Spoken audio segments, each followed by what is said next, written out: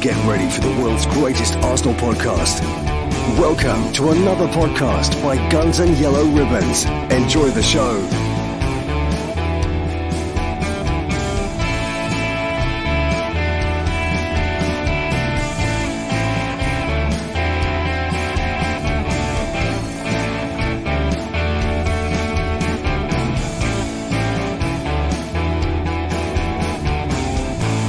Hello, good evening, good morning, good afternoon, I don't know what time of the day or night it is. I've had about 3-4 hours sleep. Hang on, it's gone on the loop. Get ready for the world's greatest Arsenal podcast. Welcome to another podcast by Guns and Yellow Ribbons. Enjoy the show.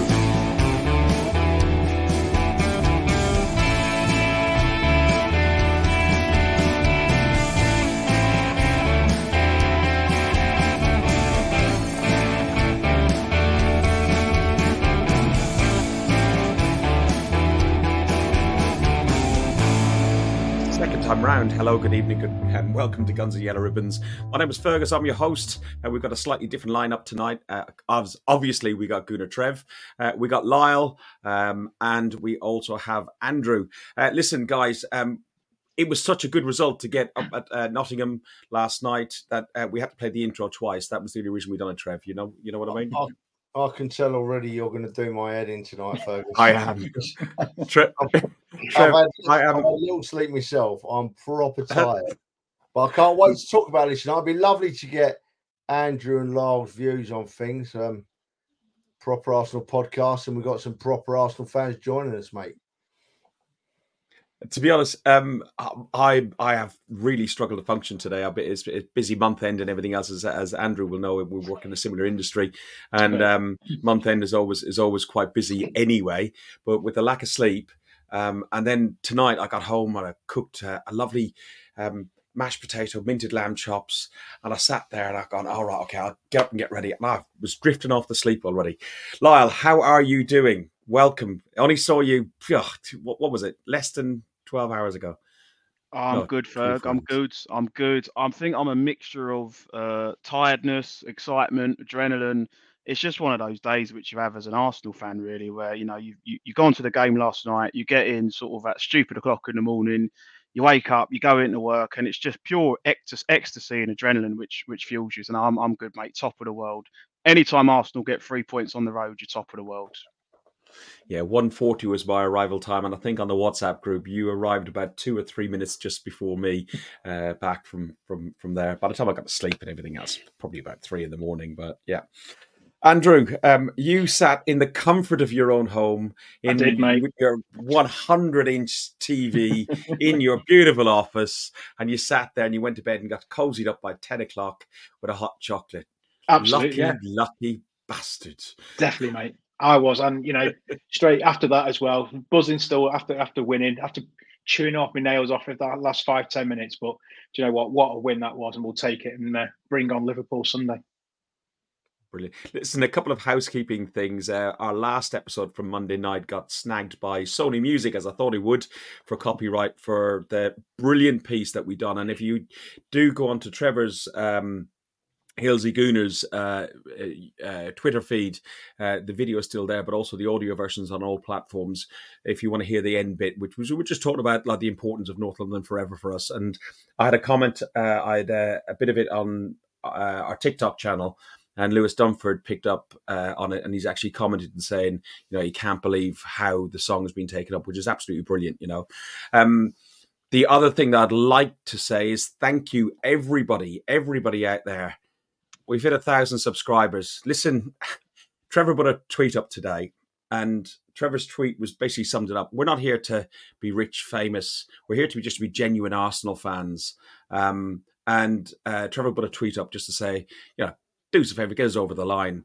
We're currently at 1,060 subscribers. So if you are watching on whatever platform, jump over onto our YouTube platform, click subscribe, click ring the bell, and you will get to see my ugly mutt at least once a week, and probably Trevor's beard. He's at Christmas, he's a bit busy, but otherwise, he's normally available. Trev, the power of social media. Yeah, firstly, Vegas, I echo what you say. I'm truly humbled by the kind people that read my tweet today and subscribe to our channel. I think I've thanked everybody, and if I haven't thanked everybody, I apologise for not doing so. There were so many of you.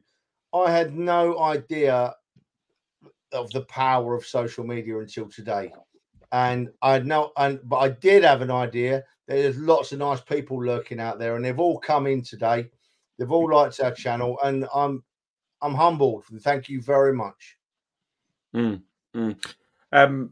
Lyle, you can see the positive sides of social media by what Trevor done with his tweet. You can also see the negative side, but I think you understand how this channel works and how we as a group and a couple of WhatsApp groups it's all about the positivity. It's all about the loveliness, as they say. It's all about supporting the man behind you, Mikel Arteta, whoever's in charge. It's all about supporting the Arsenal over land and sea.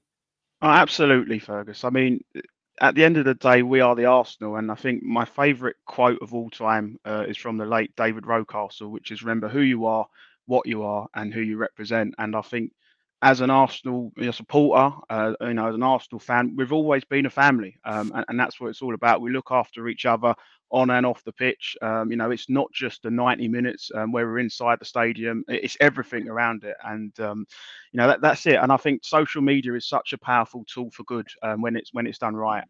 There's so many different stories that you see. There's obviously what Trevor's just said about your subscribers, what you did probably a couple of months back when you showed a video of that young lad in the wheelchair who was joining in at block 5-6 with all the singing, showing that at the Arsenal. We're a club for everyone. All are welcome. So no, love social media. I love everything that you guys are doing on this channel, and all of you individually, just to remind fans out there that you've got to support your club through thick and thin, but most importantly, stay classy. We are the Arsenal.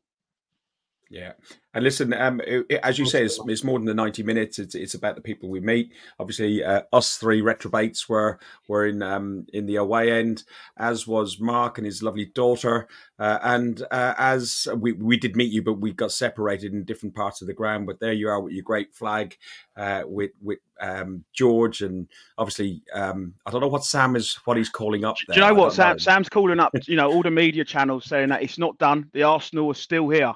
We're rolling into February. Okay. I thought he just made dogs go wild, but that's a different story. Look at that, Ferg. Nobby's nailed it. Nobby's nailed it. I mean, we are a family. When I bump into Ferg or Dan or Lyle or any of the other lads, it makes me smile because I know I'm around decent people, and I just love I'm the oldest in the group, I think, by a fair way. And the way I'm made welcome everyone and looked after it is superb. And Nobby's nailed it there. It is a second family for me. Andrew, it's been a quiet January. And, we had 3 games, including the FA Cup game against Liverpool. And there was also the Dubai break. It's really important, I think, that Dubai break has really set as a good reset for the team, give them a bit of warm weather training, and and they've done, clearly you could see some of the efforts that were done with the set piece training as well, with the Palace game and then into this game as well. Do you think how important do you think that is leading up into this run in that we've got with Champions League coming in and then hopefully a title challenge? Oh, we've had a great break, haven't we? I mean, we've had a really, FA Cup, Liverpool aside, we've had a good January. We've had a nice break, and you can tell that with the way the team are playing. I mean, some of the football last night, that one-touch passing was absolutely outstanding. I know we'll probably get to it later on, but the bit we've got to get to is actually putting the ball in the back of the net at the end of it. But they just look completely fresh and new ideas, and the set piece coach is doing absolutely well. I mean, look at the 2 goals Gabriel scored. I mean, they didn't quite work out last night in a couple of occasions because Turner managed to grab hold of it. You don't know if that's because he knew what was coming, but I just think we look. If the break has done us the world of good, and moving into February now, we've got Liverpool. Obviously Sunday we've got Porto. We've got games coming up. We've got some big games, and we do look like we've got a fresh energy to go at it, and hopefully that's a positive thing to keep moving forward. Lyle, the lineup came up here with Raya, White, Saliba, Gabriel, Zinchenko. Rice, Smith Rowe, Odegaard, Saka, Martinelli, and Jesus. No real major changes, but the one that we called for on Monday and we hoped that would happen was Emile Smith Rowe would get a run out. He replaced Havertz, but also it shows to certain degrees as well that, like Zinchenko, there isn't that huge amount of cover there. So there's a squad depth that we've got. How happy were you with this lineup, first of all? How happy were you to see Smith Rowe start? And then we'll expand further as we go along about the squad depth. Yes, I will, folks. So the first question about the lineup, I thought it was a good lineup. I probably would have gone slightly different. I would have played Trossard starting off the left-hand side, and I would have brought Martinelli off the bench later on. But apart from that, I think it was pretty spot on. Against Nottingham Forest, you need to have players who are physical, who are dynamic, who've got pace, because it's just that sort of ground and that sort of side. And then in relation to Emile Smith Rowe, I was just delighted to see the lad start. He's one of our own. He always gives 100% for the shirt. And I think games like last night is where you need people like that. And I just think as Arsenal fans, sometimes we need to take a step back and we have to realise it's a long season. You need to rotate the squad. I think sometimes we get too hung up on this player's not playing, that player's not playing, but there's a lot of football. And I think brilliant to see Smith Rowe get a chance. And I think he's going to be an integral member of our team, not just this season, but for years to come. It's like a January signing, isn't he? But he has not played. He's played 2 games, I think, in full, like 2 starts in about 2 years. So he's not a lot of football, Andrew. How were you with Smith Rowe coming on? I think as fans, we're all got that like thing that he came through Hale End, and we want to see him be successful. Do you think he will be successful, or is this his last shot at it? I think he will be successful if he can keep fit. And he can keep performing like he did last night. He's definitely going to be successful, because he's just what we needed. We needed that energy. We needed to move the ball quicker. We needed to get somebody just sort of zipping around and getting into those pockets of space, which he did really well last night. And you could just see. I mean, you guys were probably the wrong side of the ground for it last night, but you look at from where we were in the TV angles, he didn't stop. He didn't stop. Even the commentator said at one point he was on the left, then he was over towards the right hand side, then he was in the middle, and he just always wanted the ball. And I was gutted he didn't score. Actually, I thought he was actually going to put one away last night. But I think he's so integral to us moving into this busy part of the season. Yeah, Andrew's just a really important point in there about the movement, because what Smith Rowe did last night, which we've not seen for a long time, is he was overloading different flanks. And Andrew's probably seen that better than we did in the ground. But Smith Rowe was going down the left-hand side, he's going down the right-hand side. And I think that really helped us in the final third. So that's a really good point, Andrew. It did. I was going to go to Trevor on that, because Trevor actually commented to me at one point about Zinchenko.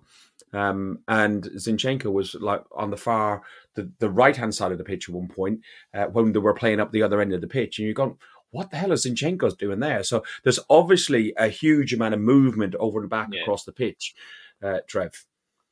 Yeah, I can't move on from Smith Rowe until firstly I tell you, I called it on the other night, Fergus. I told you he'd play.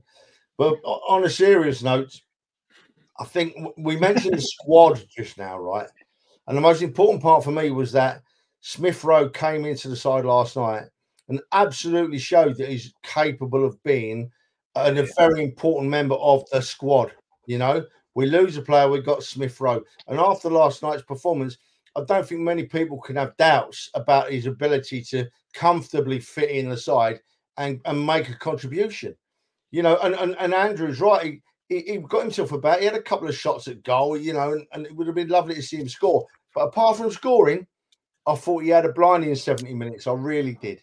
Yeah, he was awesome, and he looked when he came when his number went off as well. When he came off for Havertz at the corner, he walked off, and again, you say he looked absolutely gutted. He was going off. He did not want to go off that pitch. He wanted to stay and keep fighting and keep going.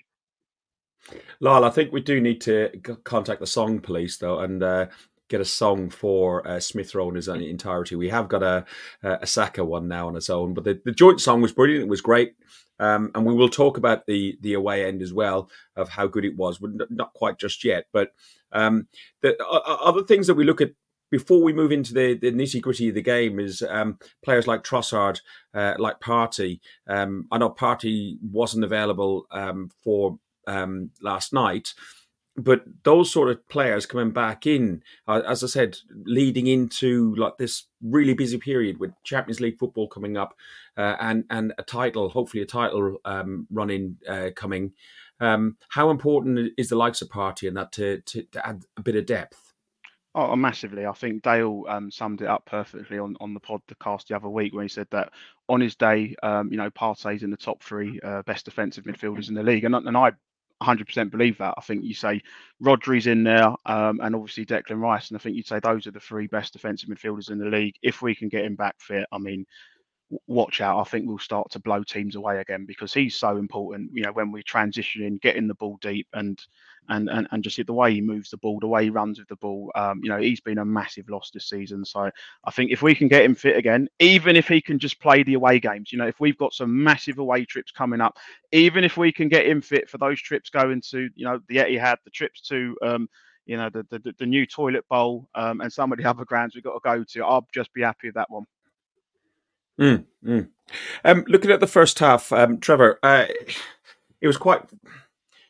I'm loath to use the word frustrating, but it did feel frustrating at times. The reason I'm loath to say frustrating is because we dominated the game, a game that Forest came with a plan just to sit really, really deep and put 10 men behind the ball, a game that Forest looked at nick maybe something, a bit like what West Ham done to us, but it was very, very frustrating from us because we were so far away. But 81% possession in that first half, and I think it was one shot on target. What did you make of that first half? So you've asked me a question there, and then you've given all the answers. You know what I mean? Well, you're just grabbing a limelight all the time, Ferg. You've given all the answers to the question. Go on, then expand. Then you're meant to be the intelligent one. There was frustration for me last night, but it honestly wasn't frustration at the way the Arsenal were playing in the first half. Nottingham Forest were a home side, and they didn't want to play football. They'd seen what West Ham did, and they thought, right, we're going to have a go at that. They didn't press hardly at all, and they kept 10 men behind the ball, and they let us play up to the 18-yard box, and they defended the 18-yard box, I thought, and we were going round and round and round. And at that stage of the game, I was thinking, God, what I'd give to have a big forward on the pitch now. But it just goes to show how quickly football can change, because the second half, I'm not going on to the second half, I'm just using it as a comparison. The second half, I was thinking, we don't need a big centre forward. Look at us go. So if I was a Forest fan this morning, I'd have been emailing the City Ground and said, look, we were the home team last night. We didn't even try to play football in that first half. I'm paying 60 quid for my ticket. I at least want to see us trying to win. The only way I can think of it is that Forest knew we were that good. They respected us too much and did that. But they were poor. Forest were poor. I'll tell you what did it for me, though, there as well. We were coming to the 18-yard box and we kept the ball kept going back from Martinelli, back to Zinchenko, and we kept sort of playing this kind of like half circle. Every time we've crossed the ball, their lad at the back, Montiel, just stuck his head on absolutely everything, was heading everything out. And he was blocking everything. And I think at some point we looked like we'd run out of ideas in the first half, and we just didn't quite know how we were going to break down that line to actually get anywhere near the box. It was frustrating. Lyle, nerves. There was quite a lot of nerves among. Was it on the pitch as well as off the pitch? Because I know definitely amongst us in the away end, we'd all commented about, like, we've been there for years and we've seen the FA Cup and we'd seen last season and we've seen this, then we've seen that time. And there's many people who had never seen us win at the City Ground. It's like 10 years ago since we won at the City Ground. I hadn't seen us win at the City Ground. Yeah, look, Ferg, it's an absolute spot on point. I think people need to be respectful as well. When you are going away from home in English football, there's no easy game. You can't be complacent, especially when you go to old school grounds like the City Grounds at Nottingham Forest. There's not many of them left, but under lights, when the atmosphere starts to get going, the place really starts to rock, right? So you've got to be on your A game to win there. And I think as fans, we all knew how important yesterday was. We had to win. It doesn't matter how we did it, by hook or by crook. If we didn't win that game, failure to win means that it would have been very difficult for us to, go on and challenge for the title. So I think we were saying that in the week there, weren't we? We were saying we were talking about that in the week, and that's what we were saying about how massive that game was. And everyone was kind of saying, "Oh, we'll go there and win 2-3-0," and it was like, no. And this is the modern day fan. Unfortunately, a lot of them don't quite understand that you can't just expect to turn up, play a team like Nottingham Forest, stroll the ball round, and you'll be 3-4 up in the first half. It doesn't work like that. They will sit in, they will defend like their life depends on it. And you saw that. You saw their defenders. They were with ferocity. They were throwing themselves about. They were trying to block everything. And this is English football. This is why we love it, because it's the battle, and you've got to have that fight, and you've got to have that desire if you want to get over the line. We went into the second half. Half time was 0-0. We went into the second half, and the players obviously playing towards us. And Trevor had said to me beforehand, because where I was, I think you were a couple of rows behind me, Lyle. I don't know what it was like for you, but every bit of play was behind that red stanchion that was holding the net. And I kept on doing this the whole time, just trying to get around it. It was like the most restricted view. Everton was even a less restricted view than what I had at one point last night.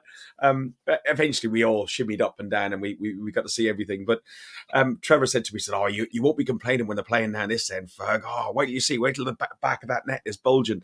And Trev, we saw Odegaard looking at it almost straight in the eyes at us. We saw Saka, and the position which people will see, and many people have already seen, where we were was literally right in the goal mouth. How many times do you think he's gonna just let one go and shoot, and it's going to go through the net and hit me? And they passed it out wide, back out to Saka, back out to Martinelli. That was frustrating, wasn't it?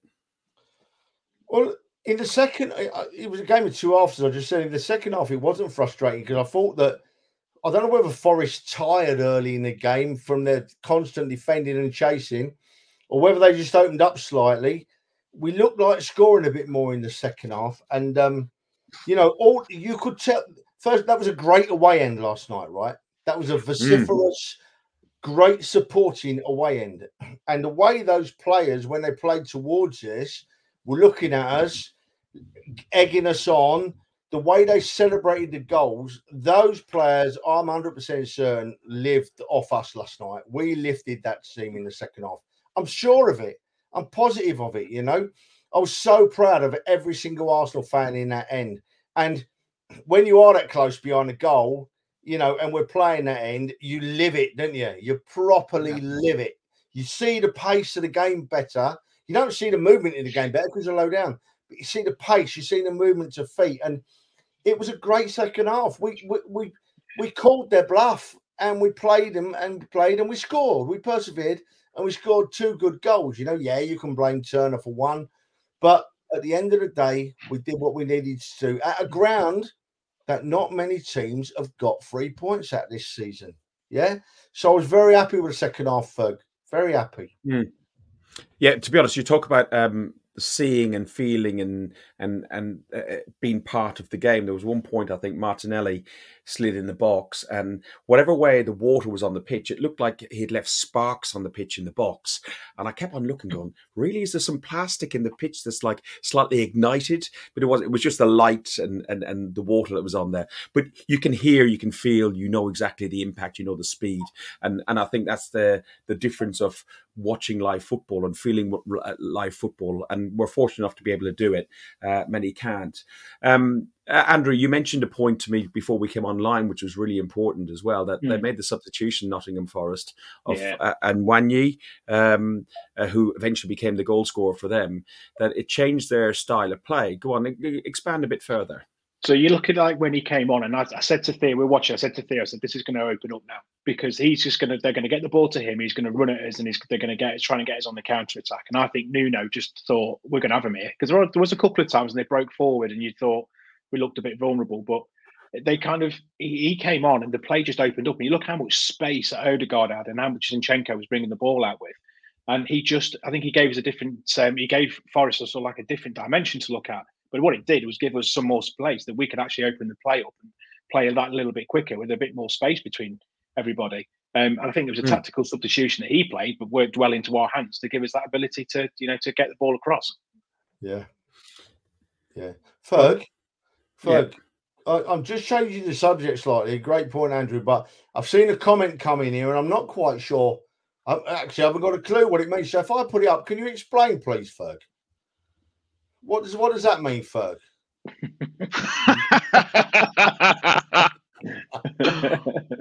Good old Dan. Dan, on that last night on that occasion, I definitely didn't. Maybe when I've had a Chinese and a few pints beforehand in the Woodbine, yeah. But last night, no, it was I was driving. I saved those for the Emirates, Dan. So, like, yeah, go on. I'll tell you what, that Ginger Whinger, 1:15, I dropped him off at, and he has the cheek to do that in there. Look, no thanks. 65 minutes in, okay. I'm loath to show very much coverage of this, but I'm only showing it because watch at the very end of this sequence. It is Jesus' goal at 65 minutes in, but at the very end sequence, he actually comes to us right in front of where we are, comes behind the goal, and he puts his hands out like that. I can see the beads of sweat, and he's looked, and he literally did look, as you said, Trev. He was feeding off that crowd, and he was looking at all of us. He wasn't just standing there to a camera. There was no cameras around him. The cameras had to come back round to catch all these angles. He was loving every second of this. He's running through, and from a ridiculous angle, he finds the back of the net. The flag stays down. I won't show any more because otherwise we'll get done. Lyle, go first. Do you know what? I think I wrote this down. I had to write this down. There's three things I wanted to talk about. So in the first half, I just felt we played well. We just lacked a little bit of courage in front of goal and just that bit of quality. And my boy, did Jesus pop up with that in the second half? It was that bit of courage, take the player on, go down the line, and then that bit of quality to just poke the ball in. And you know who he reminded me of? And obviously all you gentlemen will know this player, one of the great strikers of all time, the original Ronaldo, R9. He would have been proud of that finish. Just a little poke past the keeper, fantastic goal. And then the fans went wild behind the goal. And you know what? Credit to the fans. One of the best away ends I've been in with Arsenal for quite a while. That we lived and we breathed every minute of that. And I'm so happy for Jesus.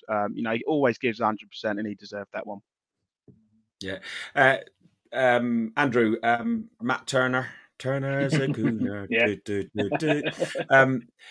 He didn't have the best game, did he? He had a great chat with us in the away end, and we'll talk about that in a few minutes. But he let that one through his legs. But it was well worked by Odegaard beforehand, and Jesus only 2 or 3 minutes beforehand had hit the upright.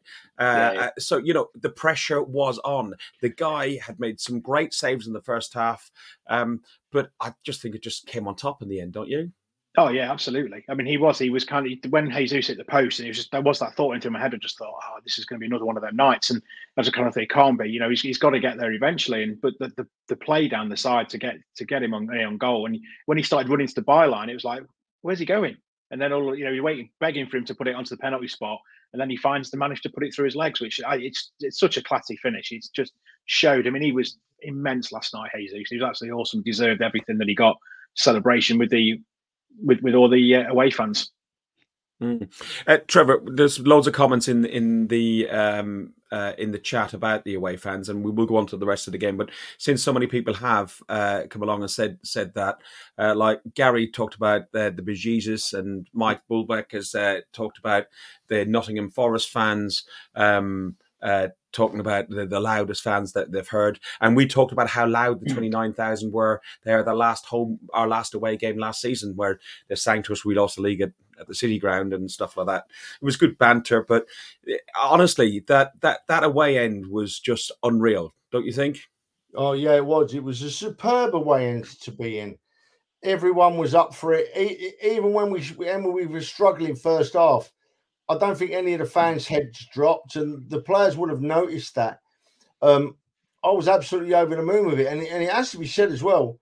It just goes to show how footballers on the field. We say fans, have an effect on the footballers, but the footballers also have an effect on the fans, because from the opening moment, it was clearly obvious that Forest were under the cosh, and as the game moved on, they were under the cosh for 99% of the first half, and that quietened their fans right down. They quietened their fans right down, and it didn't lift their players. So it was great. I thought our support was great. I thought our players quietened Forest fans, and we know how loud and good those Forest fans can be. They can be really, really good.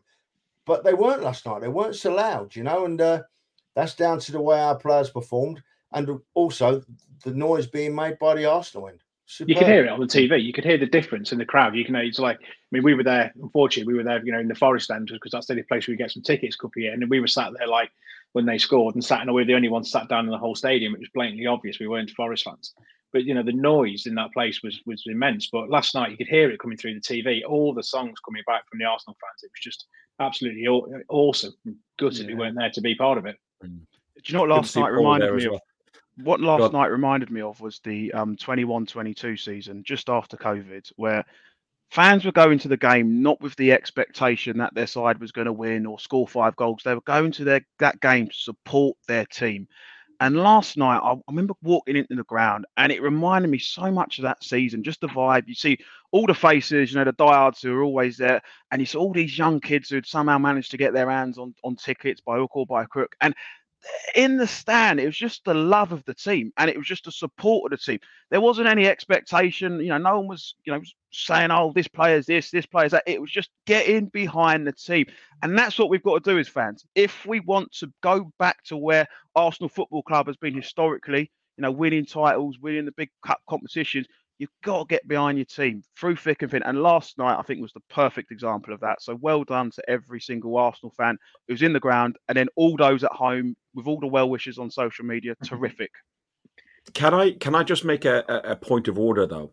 There was one chap, and we're all trying to get the Over and Over song going. There was one chap, and he was in between the road between us two, Lyle. He was singing over and over like Usain Bolt was in charge of the conductor. It'll be a slow, and we could hear it over in the far corner, and it was going. Me and Dan, and there was another chap behind us, tried a few times to get it going, and this guy's gone over and over and over again.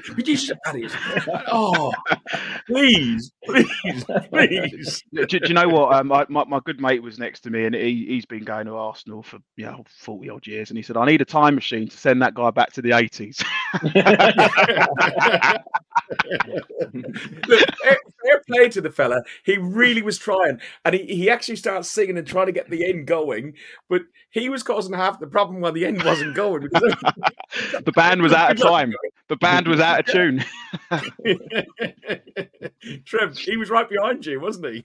Yeah, he was. I just turned myself off to it, and when we were singing Paddy and he got going, I just sort of mumbled along and tried to mumble along at the pace of the other rest of the crowd there, but it was difficult with him going in your ear. But as you say, Fergus, he was a superb Arsenal fan. He didn't stop shouting for our team all through the game. We're not knocking him for it. We're just having a little giggle at his expense. That's all. You know what I mean? It was funny, yeah. Yeah, it was. Listen,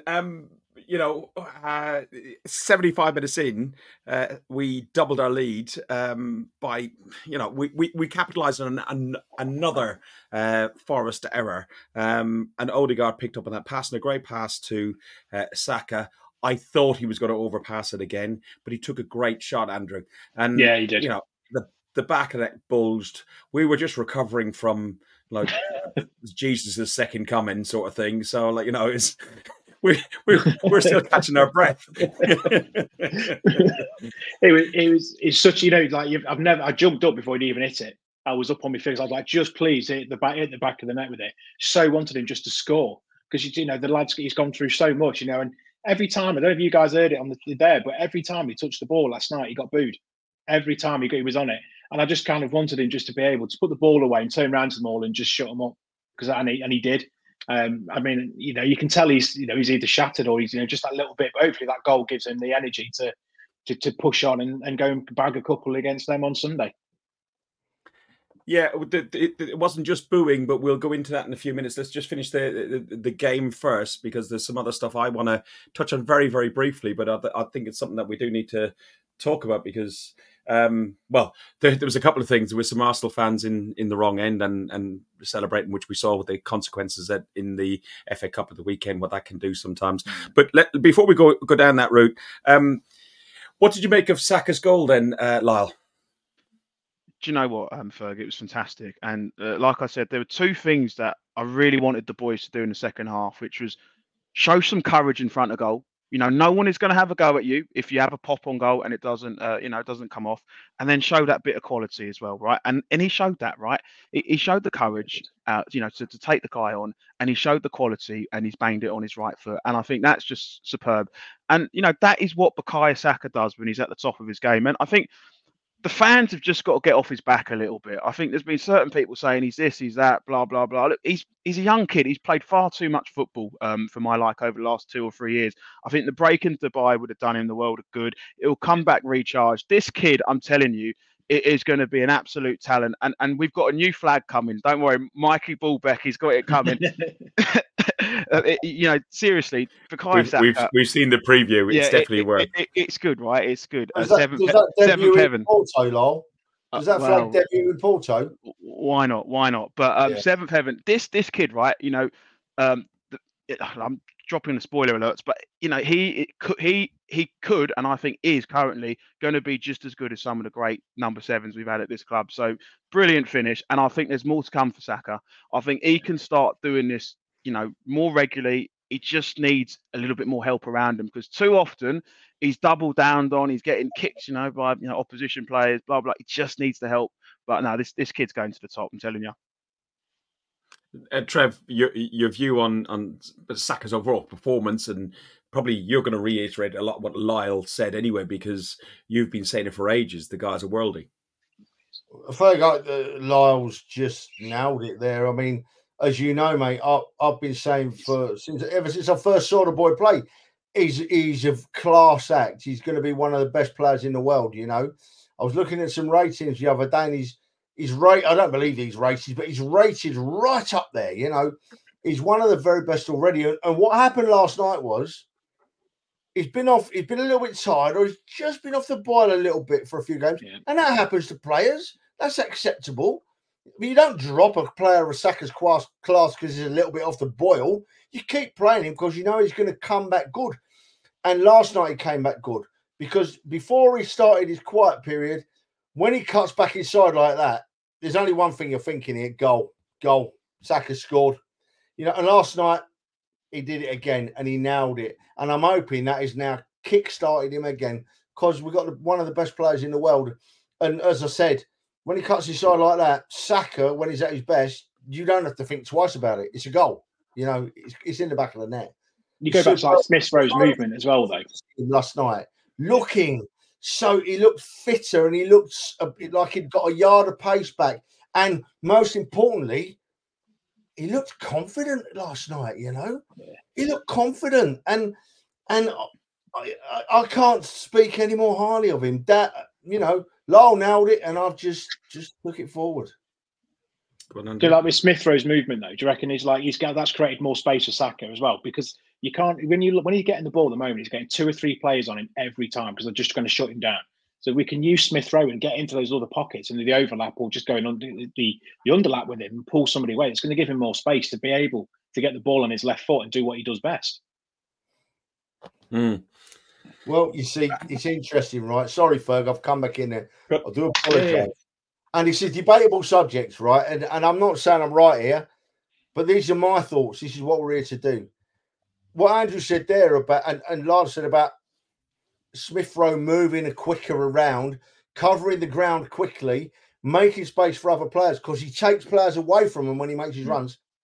That's something Havertz doesn't do so well. Havertz's attributes are elsewhere, right? So it's a great point to make about Smith Rowe last night. He certainly made us look different in the first half. Yeah, 100%. Yeah, I agree. Listen, we went. We got the second. We got 8 clean sheets on this season, equal to Liverpool. We were hoping for a clean sheet last night.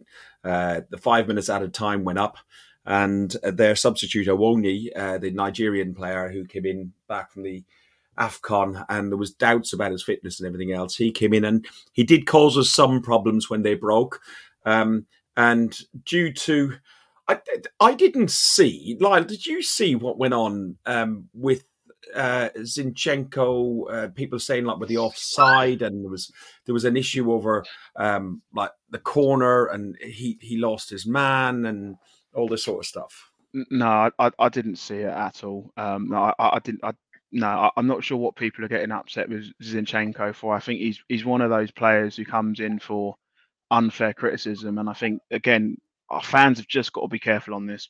Criticize a player, if they've made a mistake and all those sort of things. But some of the stuff that he's getting is just a bit over the top, I think. I thought he had a great game yesterday. He did, exactly. If you watch the highlights back, in my humble opinion, I thought Saliba's kind of made a rash one. He should have just held his ground. But I think Andrew's probably going to have the deciding say on this because he saw it on the telly.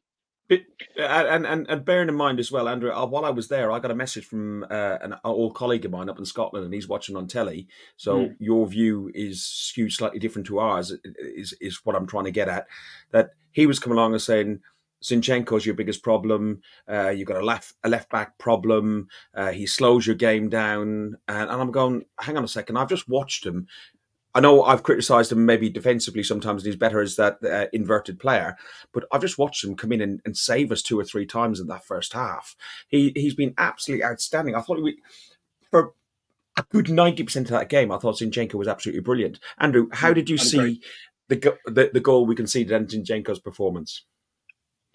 Going with Zinchenko, I thought Zinni was great last night. I think he moved again. He's coming forward off. He's creating the width. He's getting the ball out wide. He's enabling us to push on. I think my frustration with him sometimes is, we can break quickly, and he puts his foot on the ball and stops the play. I think so. He can just push on that a little bit more. We can speed. We can get that ball moving a bit quicker. And maybe in the first half, if we'd have done that, potentially we would have broken him down a little bit more.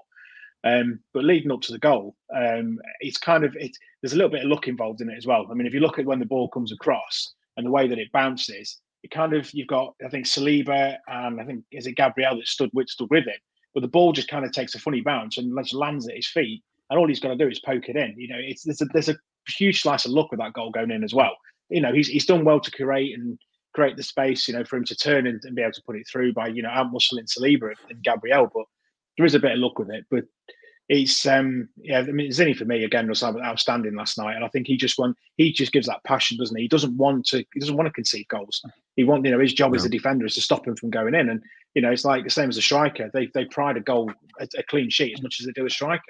If they're going to argue with each other because something's gone wrong, then for me, I'm up for it because let's get it out and let's get it sorted. Trevor, we're 91 minutes into the game. Sorry, Lyle. We're 91 minutes into the game. We've just conceded a goal. We've given our clean sheet away. We've all gone nervous again. We've all got really worried. And you've turned around to the young lad behind you. My Apple Watch has got off and thinks I'm having a heart attack. So.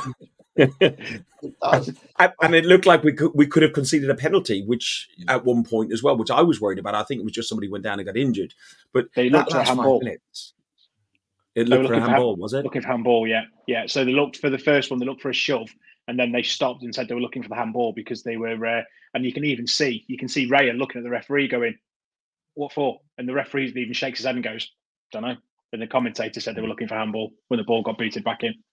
Could we even say we weren't due to win that one last night, so they were looking for a reason? Do you know what? Right, I thought they're looking for a reason not to give us this. It's like this is going to be like one of them ones when it's going to come back, and it's like, we're going to get the world's dodgiest penalty because of VAR again, and then it's like we're not going to do it. Yeah, it was. Fergus is right. My Apple Watch was vibrating away on my wrist, telling me I was about to have an heart attack when I knew I wasn't. But those last 5 minutes last night, they're the 5 minutes that send me to the concourse. Fergus knows better than anybody. I'm a bit sad and I can't take the pressure, but there was no way I was coming out of there last night. We were there to celebrate a win. And if you've got a 2-1 lead with 5 minutes to go, every game is a bit nip and tuck, isn't it? And that was what happened last night. I don't think Forest deserved to get anything out of the game. If we look at it logically, no. I don't think they came and played football enough to deserve to get something out of the game. So it was the right result for me in the end. I hate 5 minutes like that. Arsenal, please, just next week, go 3-0 up, will you? So if they score a goal, we're still safe. Yeah. There was a talk about a confrontation between Zinni and Ben White. And Mike puts up a comment here, which type of might explain what went on. And then later we saw Arteta and Zinni remonstrate. Well, not remonstrate. Arteta was putting him in his place and just saying, no, we don't have that sort of argument among ourselves, is how I read it. I thought he was just trying to say to him, no, you calm down, because I saw something happen on the touchline, couldn't see anything else. Lyle, how did you see this situation, and how do you think Arteta handled it? Yeah, look, Arteta's handled it really well. I played fullback, when I was younger. You're always going to have those kind of disagreements as a back four. The most important thing, you say, look, we won the game, and those are the sort of things we can work on the training ground. My good friend Mike's made a really, really good point, about the Zinni offside. And I think we've got a top class back forward. One thing I would say, so I grew up watching, in my opinion, one of the greatest centre halves of all time, which was Tony Adams, right? And Tony Adams, used to talk to Ashley Cole. He would talk to, Nigel Winterbird, Dixon, whatever. They'd all talk to each other. And the one thing that I'd love Gabriel to do just a little bit more is just talk to Zinni and say, hey, look, mate, just stay in line, stay in line. Because I feel like Zinni's the sort of player who needs that. In the same way, when I was growing up, there's a little boy, going to watch the Arsenal. Tony Adams used to do that for a young kid called Ashley Cole, who came on to be one of the best fullbacks we've ever seen. So, it's a learning curve. It's something which on the training ground, Arteta's just got to say to the lads, look, just keep talking, boys, just keep watching the line. But we want to see that passion first. That is what we want to see. We want to see players who care. If they walked off, shrugged the shoulders, a bit like what David Luiz and that clown Mustafi used to do back in the day, you'd be upset. Why? What's happened? What's he covering his mouth for? Burnley. Moving on. Anybody watching TNT too? Yeah, moving on. Oh, listen, right. I want to come in on that. We can't move on from the Zinchenko thing and the offside for a minute, because something just come to mind then as the boys were talking, that Zinchenko plays a high line all over the field, right? So when he has to get back sharpish to try and cover his left back spot, he's not going to try and play the offside trap from holding a line, is he? Like Lars said, the old Adams offside, Zinchenko will never be there to do that, because Zinchenko 99 times out of 100 is running back to make the tackle. He's not moving up to make the tackle, So that must make him judging the offsides much harder. I don't care about White and Zinchenko as long as we see a picture in the next few days of them having a laugh and a joke on the training field, because the passion is great, but you've got to leave it out there. You've got to move on and be the best of the mates again. A friendly side win, a side that plays a team win things, right? It's the team game, football. And if two guys fall out, then that's not ideal. So hopefully they've made it up this morning, had a kiss and a cuddle, and it's all good again. Right, a little bit of a humorous one before I want to go into slightly the more serious one. Were you in the Navy, Trev? No. No. You know where I'm going here. Tried to hide that comment. So I can't remember who was in the box, but somebody was in the box. I think it might have been Eddie or something like that. And somebody came near him, and Trevor just shouts out, "Dive, dive, dive!" I thought it was a Hunt from Red October. Look, right, when I'm standing in them stands, right, and I desperately want my team to win, if I think we can get a penalty, I'm going to shout, "Dive, dive, dive," because they all do it, and I'm going to shout it. Cheers, Dan, by the way. Thanks, mate. Yeah, you need mates like him, don't you? Yeah. That's both of us he shit upon tonight. Listen, one of the most disappointing things I heard, it came up on Arsenal Fans Forum. One of my friends local to me made a comment this morning when I woke up and said, because somebody else had made a comment in retaliation to his observation. Have a quick listen to this. It's not a long clip. Again, you have to listen carefully, but I can hear it. Now it's pointed out. I don't know if you can. Let's have a listen.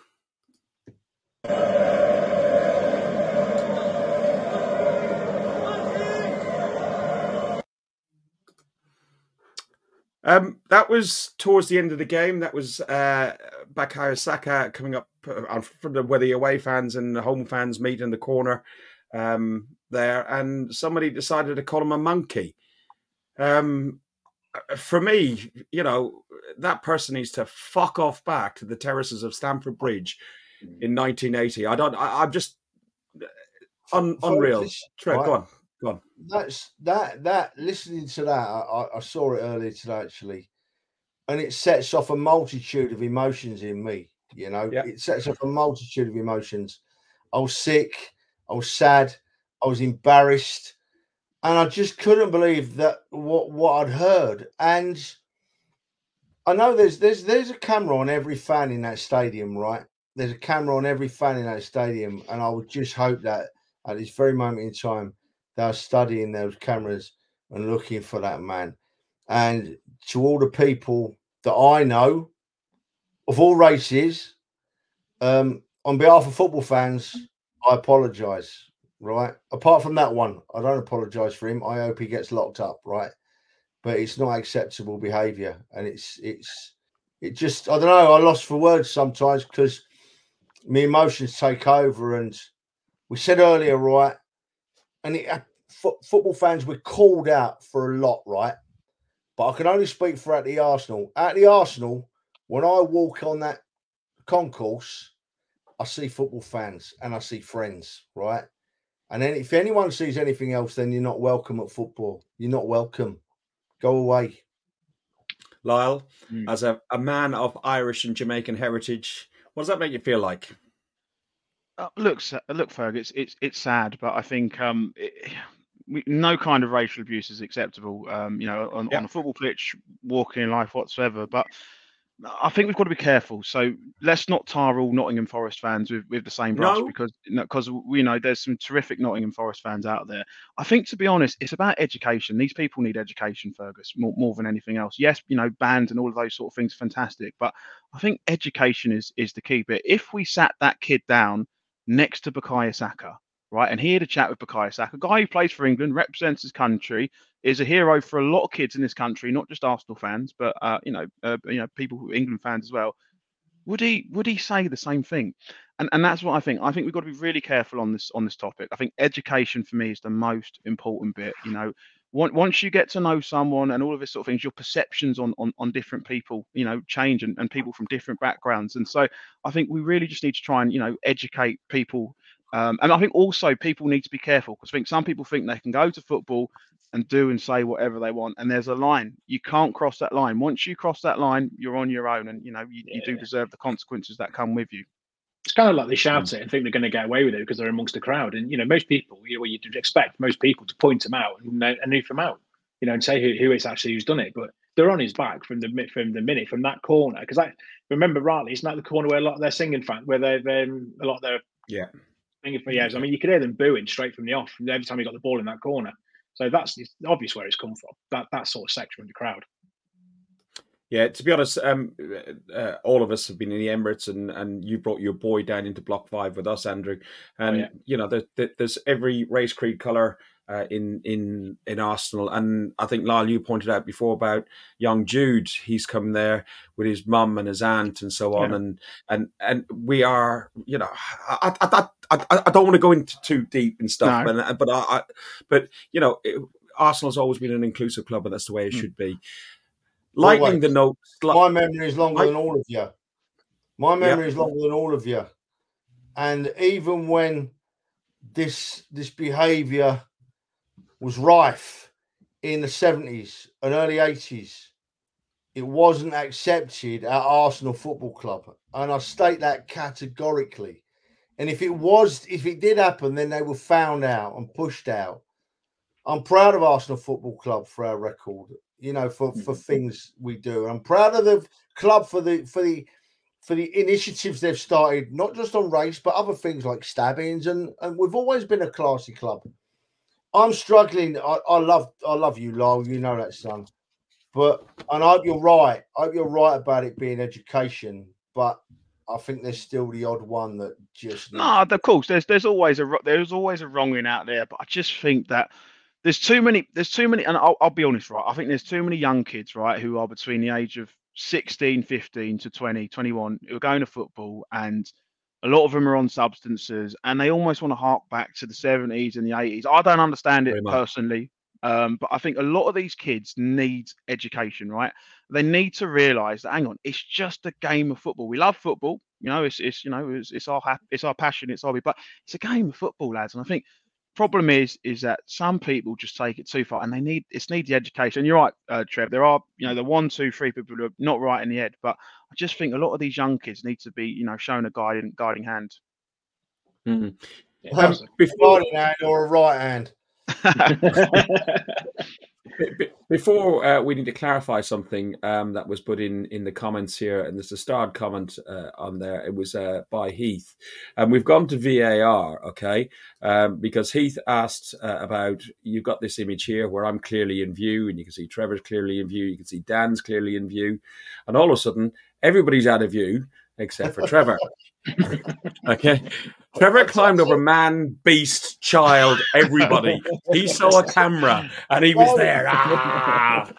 Trust me, I didn't see a camera. I just saw Jesus looking straight at us. I can remember exactly what happened because I wasn't under the influence. I wasn't under the influence of alcohol last night. None of us were. Exactly what happened.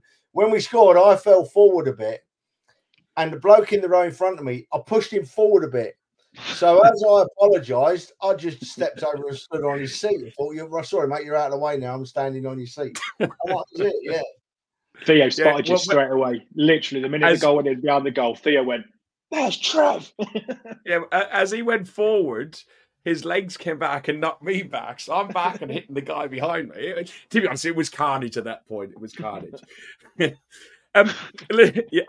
Actually, I'll tell you, I've got to cut you off again. This lad Dan Gunny's on my back a bit tonight, isn't he? Hey? What have I done to deserve this, man? I'm always over land, sea, man, woman, and child. Oh dear! Listen, up next, we've got a small game on Sunday. There's a few things happening Sunday. Obviously, hey, we're going to have a couple of beers. It's my birthday on Sunday, so we'll be meeting in the local as we do.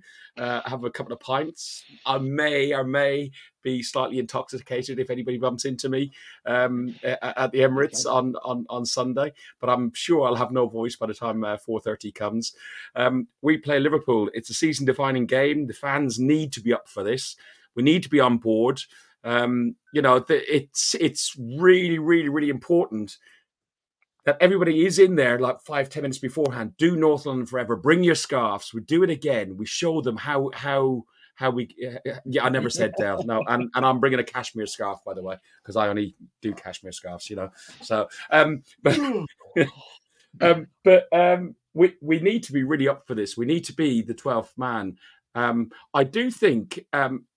Trev, what's your view on what we saw last night against Nottingham? They put 10 men behind the Nottingham Forest. They put 10 men behind the ball, and they made it really hard for us to break them down. West Ham done the very same against us, and other teams, and I'm sure Sheffield United and other teams of that ilk will just do that low block. Now, when you get a team like Liverpool who can play a bit of football and they've got a forward line that they can attack, it's got to give us a better chance to have a really good game of football and probably see a good few goals. Oh, look, Ferg, right? This tactic's backfired now. West Ham come to the Arsenal and got away with that tactic, right? Mm. They got away. They were a bit lucky at times and they done us, and you got to hold your hands up. Palace tried to do it. No way. Forest tried to do it last night, and eventually we were too good and we broke them down. But that won't. I can't see that happening on Sunday against Liverpool. No, I can't. I mean, Liverpool were too good a side, and you've only got to look at the game that game of football. The 1-1 draw at Liverpool was one of the best games of football I've seen in years. The skill levels and the pace levels were off the scale, and I'm sure that's how it'll be on Sunday. I've got to say, I'm absolutely gutted I'm not going. It's one of the very few weekends I can't make it. I've got a family occasion that I can't get out of. But it does mean I won't have to buy Fergus a beer, so it's not all bad, Hey, listen, it's just normal service has resumed. I can't believe you got the shortest arms and the deepest pockets of any man I know. How many beers did you buy last night? None. There we go. I didn't drink any, did I? No, none of us did. Look, let's get back to the game because it's a serious matter. This game on Sunday, I think both teams will open up. I don't think Liverpool could play that deep game with the skill levels they possess on the field. And I think if we play to our best, we'll see a repeat of the game at Anfield. And if we're honest, it could go either way. Both sides have got players that are capable of winning the game of football on their own. You know, I'm looking forward to it greatly. I really am. Yeah, Lyle, we can beat this Liverpool, can't we? Of course we can, mate. We're the Arsenal. We are the Arsenal, mate. They are coming to our manor. It's our gaff. Of course we can beat them, and we will beat them if we believe. And this is what I keep saying. The fans, the manager, the players have all got to come together and they've got to believe. And we'll blow them away on Sunday. I've no doubt about it. But the players have just got to have the belief. We know they're good enough. They've beat Liverpool before. Did it last season. No problems. Liverpool had a slugfest with us last season. We outboxed them. We outfought them in all departments. We can do it. I just think that these are the games where we've all got to come together. Like you said, Fergus, fans have got to do their part. Manager's got to do his part. Players have got to do their part as well. And we do that. And I've got no doubt we'll get the 3 points. Andrew, we saw on the FA Cup third round, we battered Liverpool for the first half. We were more equal in the second half. They made some slight changes and tweaks to their side. And they took the chances. And, when we then came to go at them to try and at least take it back to Anfield, we conceded the second one. What lineup changes would you make from last night's game to tonight's game? Sunday night's game. It's controversial, and don't shoot me on this. So, personally, I think start Trossard, bring Martinelli off the bench for the last 25, 30 minutes to run at them. I think it's going to be a tactical game. We need to score. We need to score first, and ideally, if we can score in the first 25, 30 minutes, it sets us up really nice. For me, that's probably the change which screams out to me. You could say, okay, do you bring Jorginho in for a game like this? He's got a experienced head. He has played in some big games. The only question is, has he got the legs for the pace of the game? Because it's going to be a fast, frenetic game. So definitely for me, I'd be tempted to start Trossard, and then I think toss a coin. Maybe you start Jorginho just for his experience. But it's a tough one. I'd bring Havertz back in, I think, over Smith Rowe, unfortunately, at the moment, only because, for the pure reason, I think we're going to need it in the midfield. We need him in the midfield. And I'd rather, if you're going to do that and then have Trossard to bring Martinelli on later on, leave Havertz off and leave Havertz on and then put Smith Rowe on with him. So if we actually, if we've got it at 0-0 or 1-1 or whatever we've got to, then Smith Rowe and Martinelli running at you for the last 20 minutes, half an hour. No defence is going to want that. And I just think that will kind of open the game up a bit more as well. So we didn't play badly, did we? We played really well last night. So do you change the team or do you keep it? For me, I've just two little tweaks. I think I agree with Lyle. I think I would bring Trossard on over Martinelli and start Havertz in front instead of Smith Rowe for them to come on as subs later on. Can I just come back on you, Andrew? The one worry I have with Havertz is I think he's a brilliant player, right? I just want to defend Kai Havertz, right? I think a lot of our fans have been using him as the scapegoat. He's a perfect squad player. He can do different things. He was probably the right signing at the wrong time. If he'd come in next season and we'd bought a striker, no one would be complaining. But that one worry I have with Havertz is he's passing in the final third. He doesn't quite have what Odegaard's got. Odegaard plays the really quick passes. He can, find the ball through the eye of the needle, and he hasn't got what Smith Rowe's got, which is the pace. So one worry I do have with Kai Havertz is he'll slow our play down. And what Arsenal need to do to beat Liverpool is we need to go back to that style of football last year, the really fast counter-attacking football. And there's no slight on Havertz. It's just that's not his strength. Trev, I agree. I do agree with Dan there, though. I think Trent. Hang on, Trev. Would you risk, like they talked about Jorginho? Would you risk anybody else that you would think of, like Partey's in the wings, isn't he? Well, for me, if Partey's fully fit, he plays against a team like Chelsea Liverpool all day long. But if we haven't got Partey, then I don't change the side from last night. I don't change the side from last night. I liked Smith Rowe starting the game. I like that very much. I thought it gave him lots of time to sort himself out and get him into the pace of football. He's not played much football. Martinelli has always got a goal in him against a side like Liverpool. Yeah. You know, he loves. I think I get the feeling Martinelli might be a bit of a big game player. You know, he likes the challenge of the big game. So I like to see Martinelli in there, right? But I just want to go back as well to the point Lyle made about Havertz. Absolutely, Havertz. There's a class player in Havertz, and I'm happy to have him at our club. And when I talk, you know, when I say that things about him, it's not personal. It's just what we do. We watch a game of football and we say it how, you know, say it how it is. And for me, when it came on last night in the second half, I wanted to see Havertz be our man that got in the box if the ball was wide, and got in the box if the ball was coming in from, you know, deep inside left or inside right. And he didn't quite make that position for me. For the size of him, you see, I want to see him in there because that's what we lack in the box. But I'm sure he'll come good. But for me, going back to this weekend, the Liverpool game, I'd start Smith Rowe again, and definitely Martinelli, because I think Martinelli is a big game man. Yeah, I do agree, Trev. I just think with Martinelli, he's like a Ferrari or a Lamborghini. Now, you're not going to drive them around central London because you can't go very fast. He needs to be on open road and let him go into fifth gear and just do his thing. And I just think when we play that really slow style football, it just doesn't suit him. You can tell he's frustrated. So I do agree, Martinelli, absolutely. But if we're starting him, let the boy run at Trent, because he will roast him.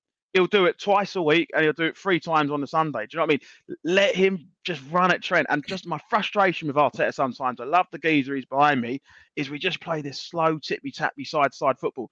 Let Martinelli do his thing. Let him run rip, because he will take Alexander-Arnold to the cleaners. Absolutely. Absolutely. Guaranteed one person that is starting is Anthony Taylor. Just have a listen to this by Rory.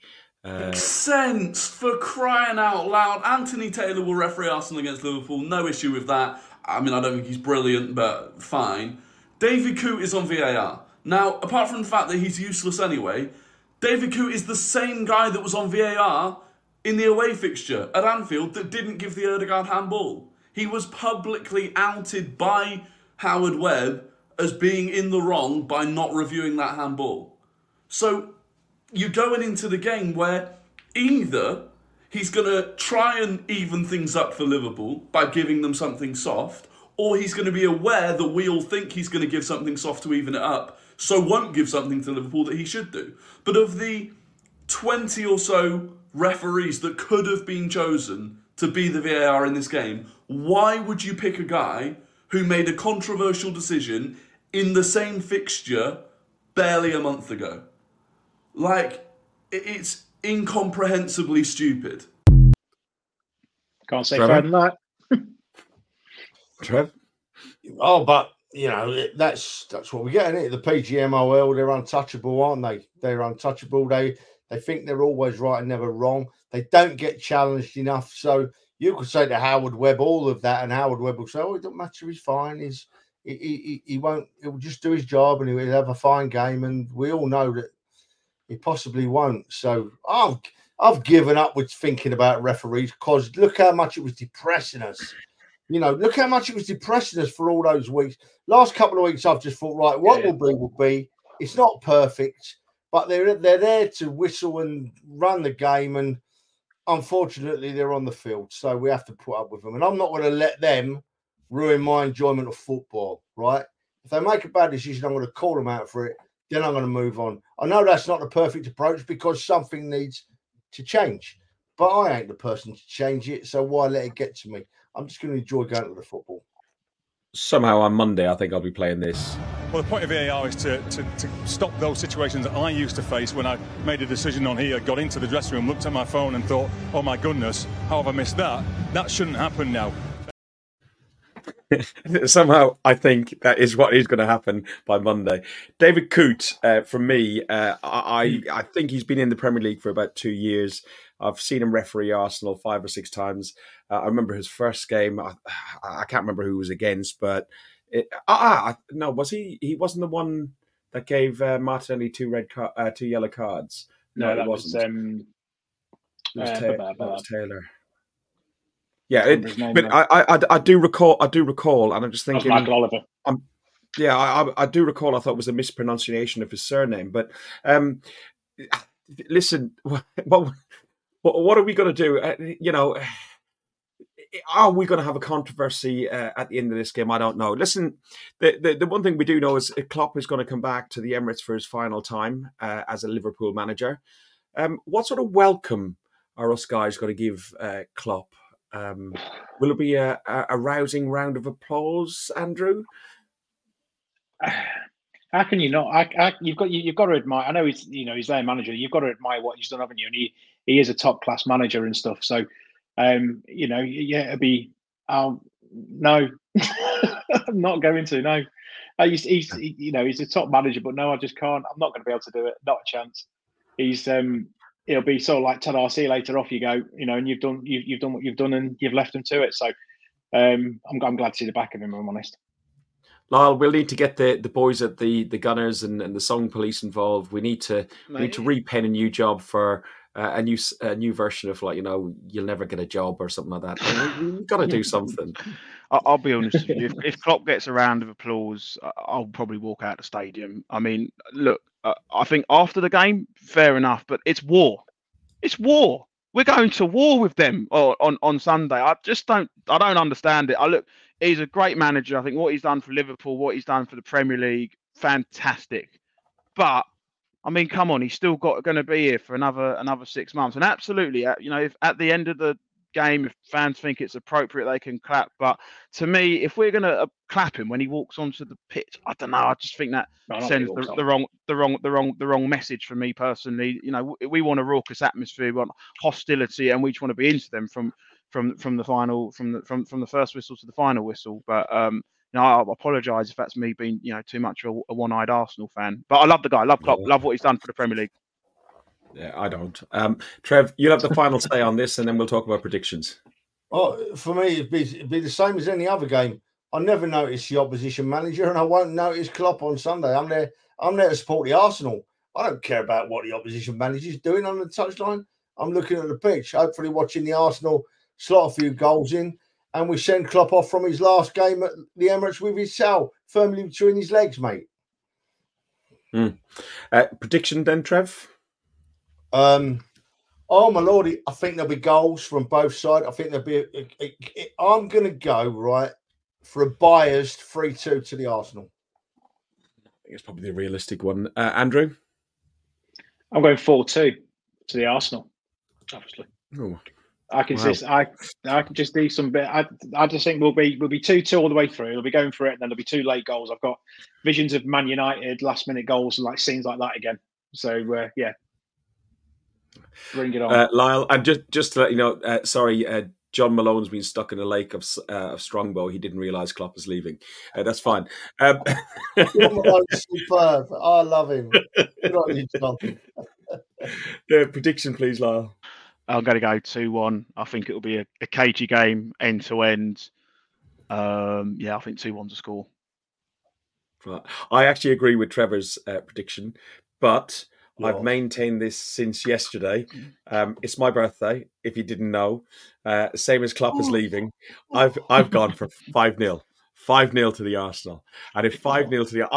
I don't bet. I think I actually will put a bet on 5-0 to the Arsenal, because that'll be an awful lot of kebabs and an awful lot of beer. I think you've been on the food colourings, Ferg, as I do. Ferg, if we win 5-0, I'll tell you what. We're not coming home, are we? Nah. I mean, I'd actually fear for your relationship with your lovely wife if we win 5-0, because we'll be doing every pub down Blackstock Road if we win 5-0. That's for sure. I will be as well. I'll be waking up in Edinburgh because I'll be sleeping on that train all the way back. I'll tell you what. Be crashed in my house, sleeping with Alex. Yeah, I'm gonna have to. Yeah. If Arsenal win 5-0 on Sunday, although I missed the game, I'll get on the first train down to London and join the celebrations. And if I can't find a baby for the grandkids, I'm ringing Barnardo's. They can have them for a night or two. Why not? Do you know what though? Well, we need to bottle this energy, because I think it's so nice that we can laugh and just enjoy these big games. This is what it's about, isn't it? This is why we love football, isn't it? Yeah, I can't. Yeah, but I can't wait to and you know what? I'll pop that up here again. We got 1,080 subscribers, but this is exactly why we do this. It's not for 1,080 subscribers. It's for this last 1 hour and 14 minutes that we've just had with the people in the chat, with the four of us here in this room. And we'll carry on chatting among each other on WhatsApps and at the games on Sunday. It's about being an Arsenal fan. It's about the passion and the love and the family and everything else. I'm not getting all deep and huggy and everything else, but I bloody love this club. I do. Yeah. I bloody love this club. Yeah. And I bloody love what we've got as a bunch of mates, virtually and physically. It's brilliant. Well, that's like when my missus turned on to me today. She said, I swear you speak to her that lot more than you do to me. I think you should just move out. And I went, okay. See ya. Guys, it wouldn't be a Guns and Yellow Ribbons podcast without the noise that we get from the stadium. Let's stick this one up. One that's not copyrighted, let's say, Trevor.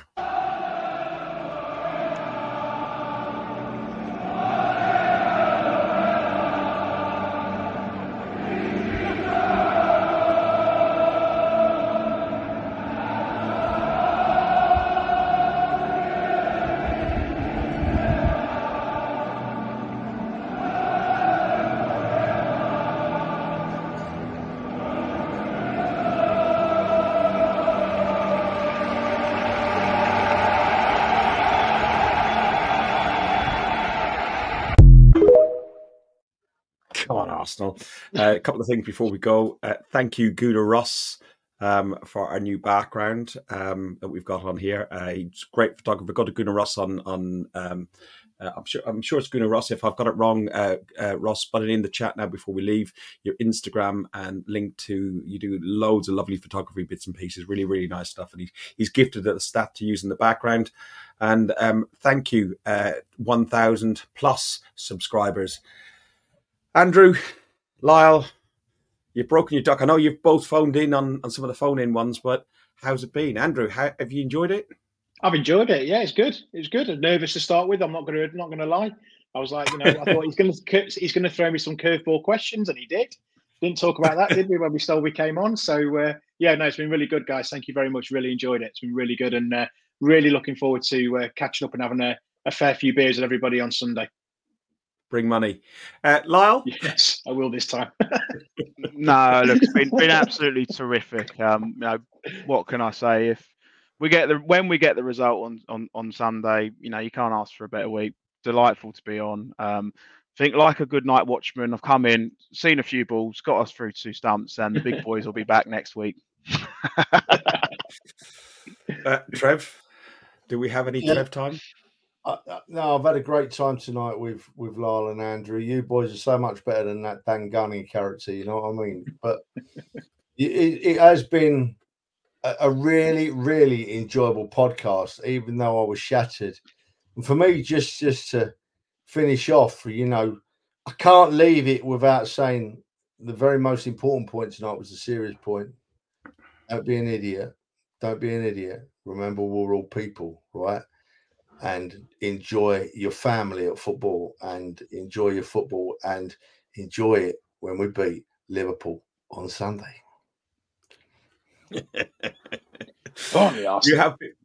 You have been watching a Guns and Yellow Ribbons podcast by Arsenal fans, which you can see for you Arsenal fans.